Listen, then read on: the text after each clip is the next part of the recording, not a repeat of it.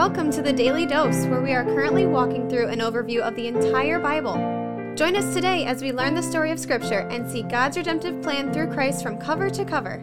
Let's listen to Matt Reisetter, Director of Christian Crusaders and the Cedar Falls Bible Conference. Today we're going to be in John chapter 19, verses 1 through 16. This is where Jesus is delivered to be crucified. So by this time we're getting into the early morning hours of Good Friday. Jesus has been arrested. He's been before the Sanhedrin, the Jewish ruling council. He's been before Pilate. He's been presented before the crowd. Pilate's trying to get out of having to do what the Jewish people want him to do, but they're going to put him in a corner right now. Chapter 19. Verse 1. Then Pilate took Jesus and flogged him, and the soldiers twisted together a crown of thorns and put it on his head and arrayed him in a purple robe. They came up to him, saying, "Hail, King of the Jews," and struck him with their hands. Pilate went out and said to them, "See, I am bringing him out to you that you may know that I find no guilt in him." So Jesus came out, wearing the crown of thorns and the purple robe. Pilate said to them, "Behold the man." So the chief priests, the Jewish leaders, have done this to mock Jesus. He supposedly claims to be the king of the Jews. Well, we're going to show him what a king is. They put a crown of thorns on him and a purple robe after he's been flogged. And I think when Pilate presents Jesus arrayed this way to the crowd and says, "Behold the man," I think Pilate is being somewhat sarcastic. I think Pilate is saying, here's your guy that you say is the king of the Jews. Does this look like a real king to you? Does this look like somebody who should be a threat to you? No. Of course not. But verse 6, when the chief priests and the officers saw him, they cried out, "Crucify him, crucify him." Pilate said to them, "Take him yourselves and crucify him, for I find no guilt in him." Again, I think this is Pilate being somewhat sarcastic. We've already established that the Jewish people can't carry out capital punishment without the Roman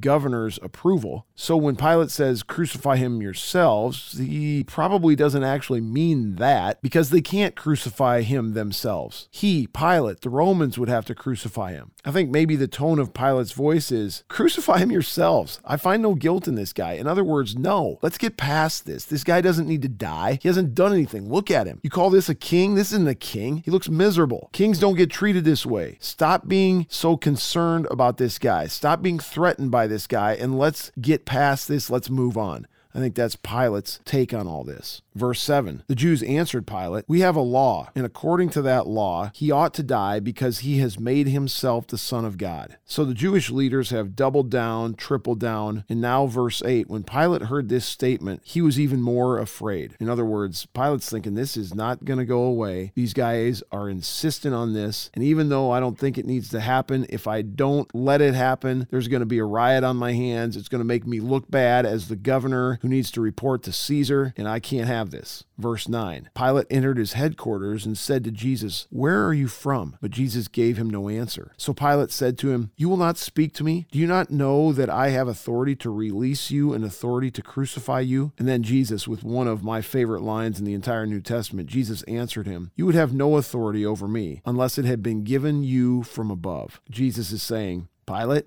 don't think too highly of your authority. The only authority that you have is authority that has been given to you by God. And the only say you have in whether I am crucified or not crucified is totally dependent on what God has appointed to happen. You aren't in charge here, Pilate. And then Jesus continues, "Therefore, he who delivered me over to you has the greater sin." And I think Jesus is referring to Caiaphas, to the Jewish leaders. And I think he's saying, Pilate, the fact that you're going to end up crucifying me, the fact that you think too highly of the authority that you have, the fact that you don't ascribe true authority to Almighty God, and you think that it rests with you, the governor, that's all sinful. But the people who delivered me over to you have the greater sin. Caiaphas, the Jewish leaders, the chief priests and the officers. Verse 12, from then on, Pilate sought to release him, but the Jews cried out, "If you release this man, you are not Caesar's friend. Everyone who makes himself a king opposes Caesar." So when Pilate heard these words, he brought Jesus out and sat down on the judgment seat at a place called the Stone Pavement, and in Aramaic, Gabbatha. Now it was the day of preparation of the Passover. It was about the 6th hour. That's about 6 a.m. He said to the Jews, "Behold your king." They cried out, away with him,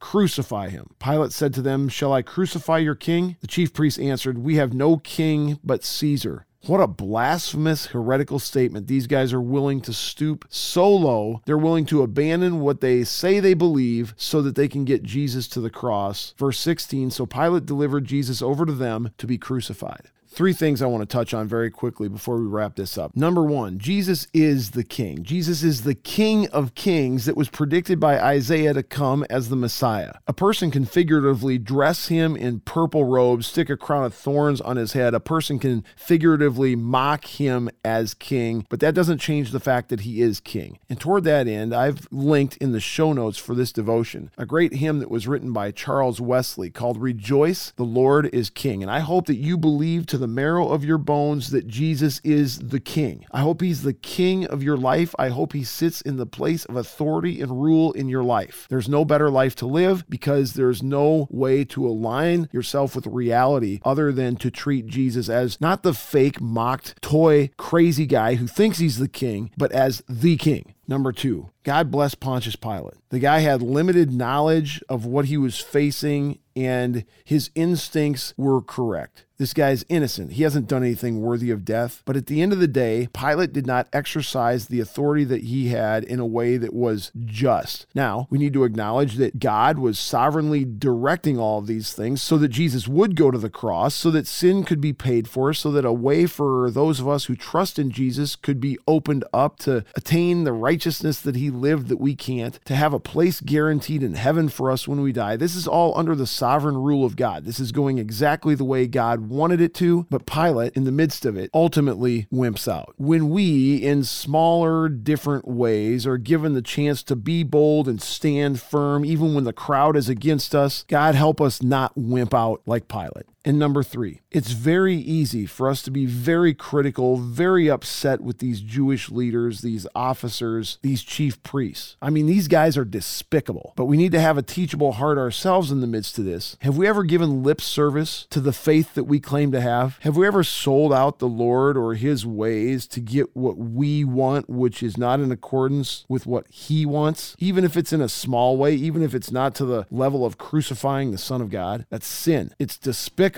No less despicable than what these Jewish leaders have done here. Our next text is the crucifixion of Jesus Christ. I hope you'll come back for more. Thanks for tuning in. Have a great day. This is The Daily Dose, a podcast of Christian Crusaders Radio and Internet Ministry. Please subscribe on Apple, Google, or Spotify podcasts, or download the free Christian Crusaders app and share with a friend. Also, prayerfully consider supporting our ministry at ChristianCrusaders.org, where you can find our weekly 30-minute radio broadcast airing on stations around the world since 1936, and where you can listen to our Conversations podcast featuring inspiring interviews with interesting Christians. Special thanks to our Daily Dose sponsor, The Family Leader. God designed 3 social institutions: the family, the church, and government. At The Family Leader, they are bringing all 3 together, honoring God and blessing our neighbors. Learn how and join them at thefamilyleader.com. We also want to highlight another special ministry partner, the Cedar Falls Bible Conference.